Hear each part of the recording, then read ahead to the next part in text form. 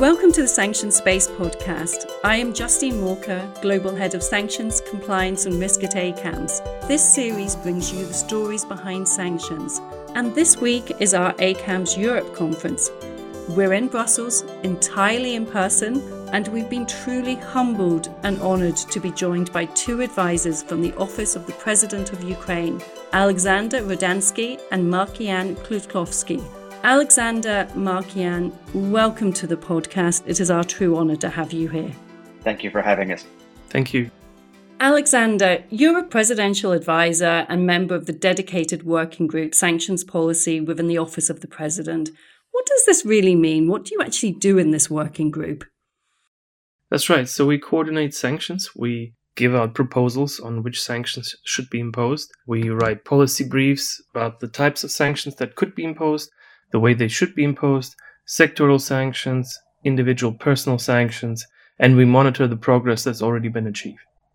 And in terms of all of this work that you're doing, you delivered a really powerful presentation to the conference. I've seen actually some of the LinkedIn posts and people said that they were nearly in tears listening to you.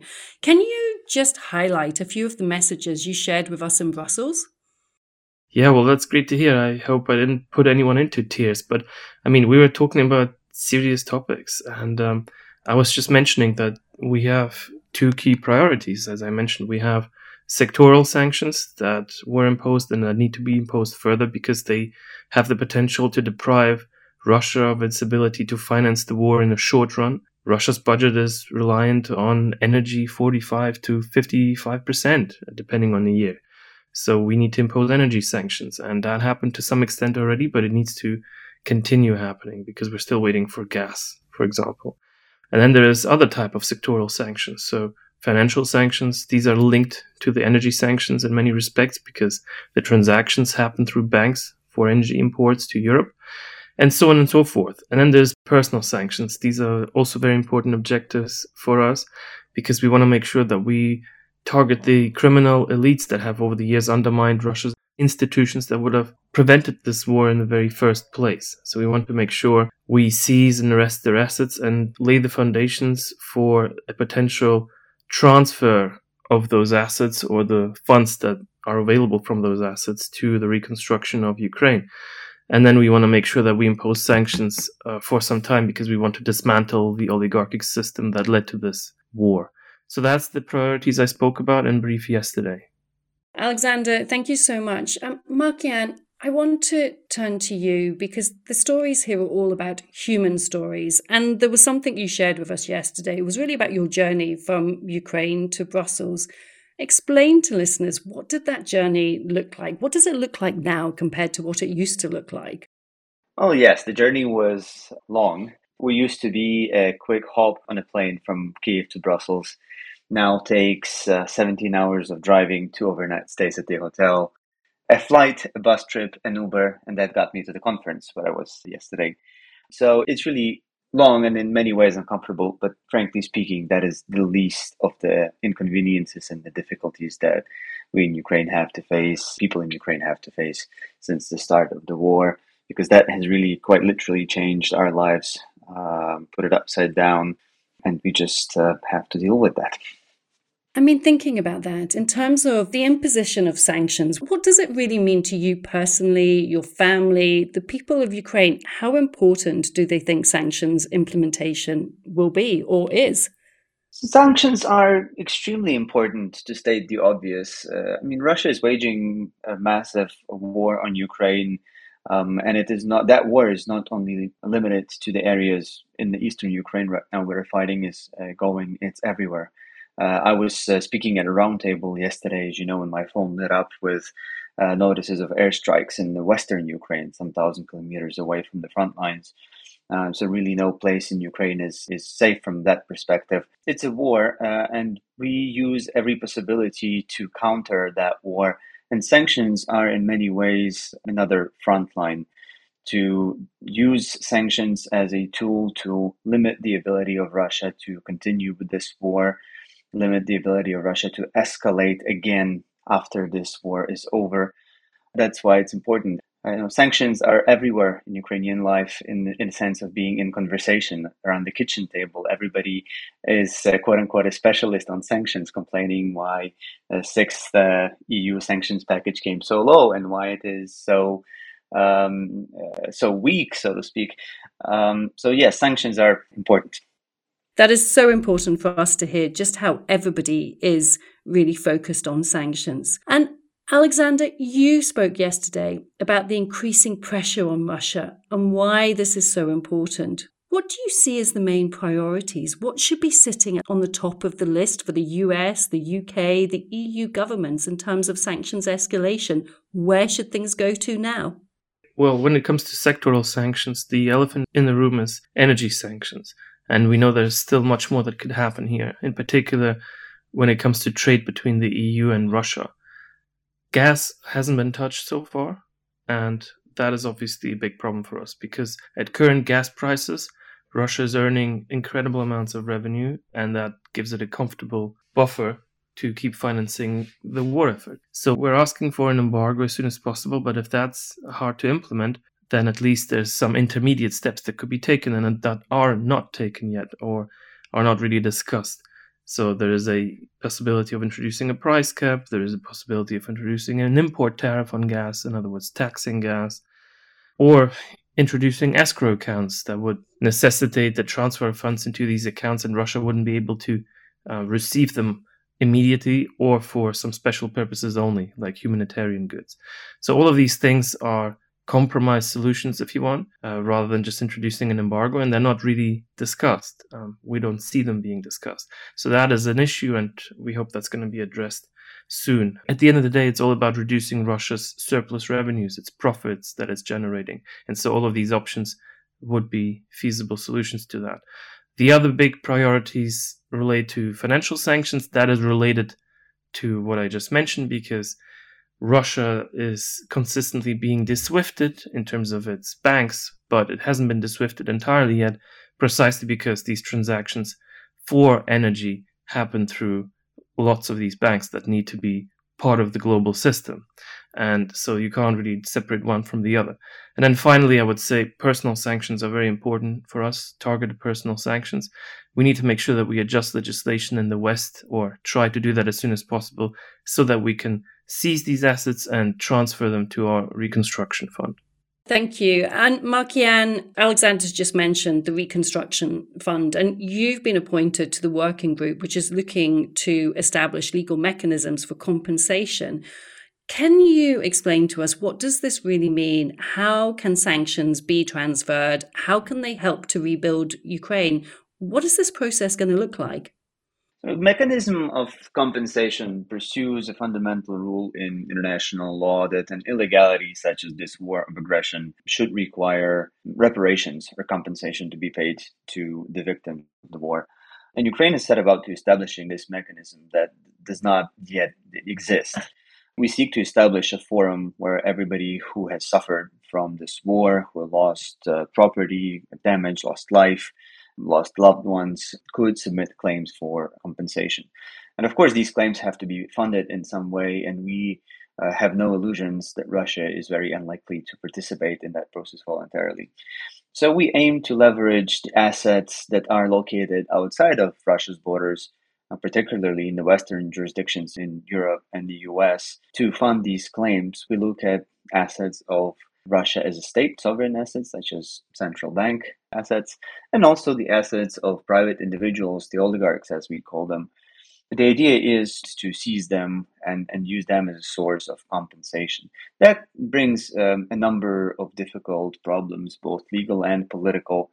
But this is one of the things that we are working on the sanctions front, because the purpose of the sanctions is not only to put cost on Russia for everything it does in Ukraine, but also to set up this confiscation or seizure process, building on determinations that the states have made about proximity of these assets to the Russian regime that became the basis for their blocking or freezing.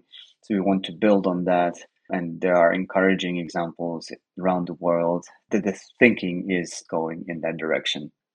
Can I just ask a little bit more on that, the examples and some of the thinking? What sort of response are you getting from the international community on this? Are people open to the dialogue? Are they actively looking at it? Are they still just thinking about how this may work? Where are we at in this process?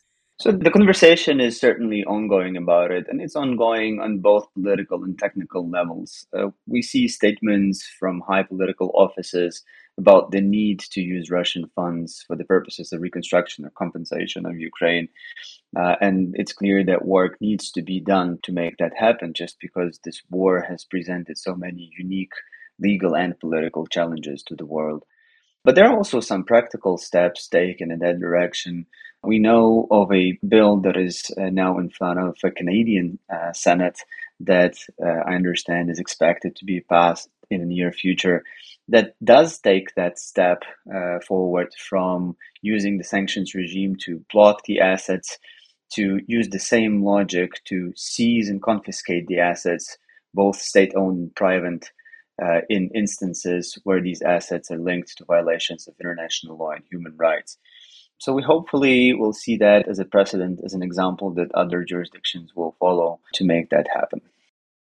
Alexander, if I may, on the sidelines of the conference, we hosted various closed public-private sector roundtable discussions. We had one yesterday, which brought together governments, the private sector, to really look at implementation effectiveness. Where were the gaps? How can we improve things? Where are the challenges? Today, we're going to be looking at humanitarian aspects and really some of the really challenging issues around how do we make payments into certain areas of Ukraine? How do we deal with things like food security, etc.? What stood out to you most from these discussions? What were the key standout elements?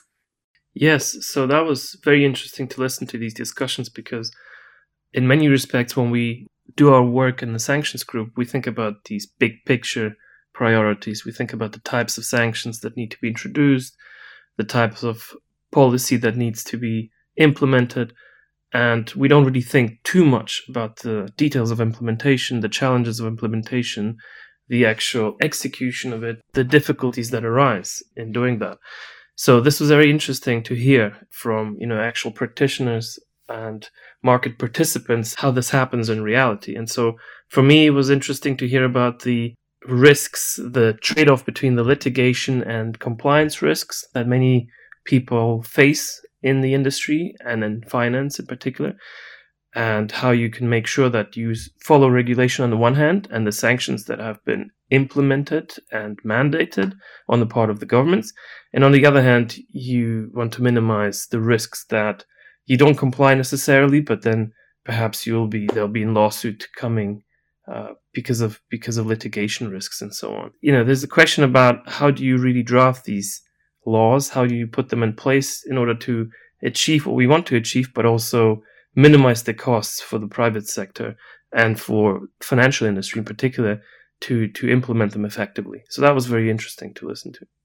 One of the elements which came up during both the roundtable discussions, and we're going to discuss it this afternoon when we're looking in more detail at humanitarian aspects, but in the conference itself, there was a question posed to you. It was basically around grain exports. It was around global food security, and you shared a very good response. And I think, people were really interested in hearing that. Could you just say a few words around food security and some of the concerns which there are at the moment on this particular really critical topic? Yes, absolutely. So what we see happening is that Russia is threatening the world with a hunger crisis and with a serious food shortage and grain shortage that will lead to a hunger crisis. And the reason they're doing that is they're asking for sanctions removal, the lifting of sanctions in return for, removing that threat essentially and letting our ships pass through the ports of Odessa. So that's what's happening. That's showing that sanctions are, very important for Russia. They're having a very strong effect on Russia's economy. And the Russian regime has a very strong interest in getting rid of these sanctions. So rather than relieving Russia of the sanctions, we should be increasing them because Russia doesn't have any plans to stop conducting the war. In other words, so as soon as they show some signs of, willingness to change their attitude when it comes to Ukraine, then we can talk about potentially lifting sanctions further down the line. But we're not going to give them any new instruments to blackmail and extort anything out of the world. But everybody should be aware of that, because it is in Russia's interest to use food security as a weapon. Unfortunately, what they're planning to do is not just cause a food and a hunger crisis, but potentially provoke a new wave of refugees that would then storm to Europe and distract Europe from what is happening in Ukraine. So if you can't be strong yourself, you have to weaken your enemies. Simple logic. That's what Russia is trying to do, and everybody should be aware of that and act accordingly.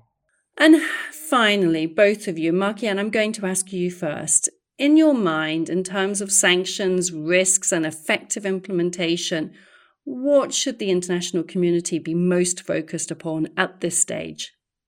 So as this war rages on, the sanctions should continue to be developed to apply them more broadly and more deeply, for the lack of a better word. But it is clear that Russians will try to evade them, and to foresee all the ways how they can evade and circumvent them is a little bit like explaining Handak to Europeans.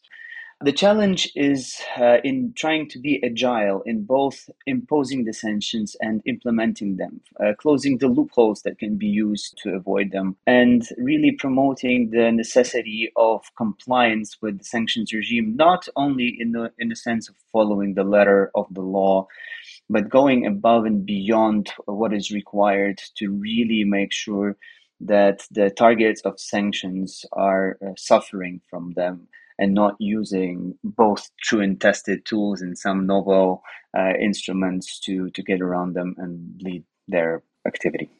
Alexander, from your perspective, what should be at the top of the international community's agenda here right now? Yes, so like we mentioned, I think the elephant in the room is energy sanctions, so that needs to stay at the top of the agenda. We need to think of ways that we can increase pressure when it comes to energy, because that's really where Russia is getting the funds necessary for the conduct of this war. That's number one. And as I said, there's intermediate things that could be done. It doesn't necessarily have to start with an embargo. It could be a tax, it could be a tariff, it could be an escrow account, things that reduce the profits that Russia is getting. And the other part is secondary sanctions. I think we need to also make sure that the sanctions that have been imposed are not avoided in some way, that Russia doesn't avoid these sanctions or try to circumvent these sanctions.